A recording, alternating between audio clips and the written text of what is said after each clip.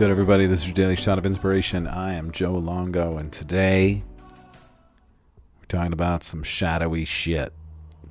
So I've been doing a lot of work on myself, exploring my inner child, exploring my shadow, and there's a lot of religious-based shadows that I have, and things that trigger me about, we'll just say, religion and the way some people approach sharing anything about God in such a fearful way. And I saw this the other day, and it is so perfect for exactly how I feel and where these shadows are coming from. And I've really, the last couple of weeks, have really been diving deep into this. So this lovely little thing that I found says, they took our knowledge of spirituality, gave us a false religion, and tricked us into believing our own knowledge was evil. They took our knowledge of spirituality, gave us a false religion, and tricked us into believing our own knowledge was evil. And this might be hard for a lot of people to understand and really, really, really hear. That's 100% true. And I was thinking about this the other day because I feel I have a very strong connection to the Christ consciousness energy. To Christ, right? Not this white man that people have hanging on their wall that isn't Jesus. And when I started to explore this, I was like, I've been lied to from the beginning about all of this.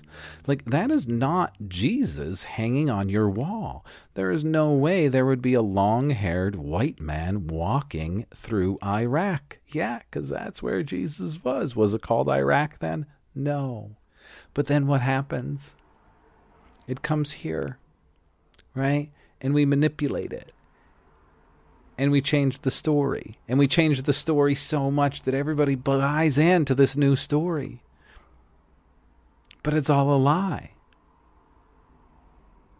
Sure, there might be some truths in there. But so much of it that especially that we experience here in the States is a lie. And that really got me. I'm like, wow, how can I celebrate this connection that I have with this Christ consciousness when I am watching the people around me completely buy into a lie and literally think that this is true? Now, I'm not saying that there was no Jesus. I'm not saying any of that. What I am saying is the story that we have been told is not true. And that's heartbreaking.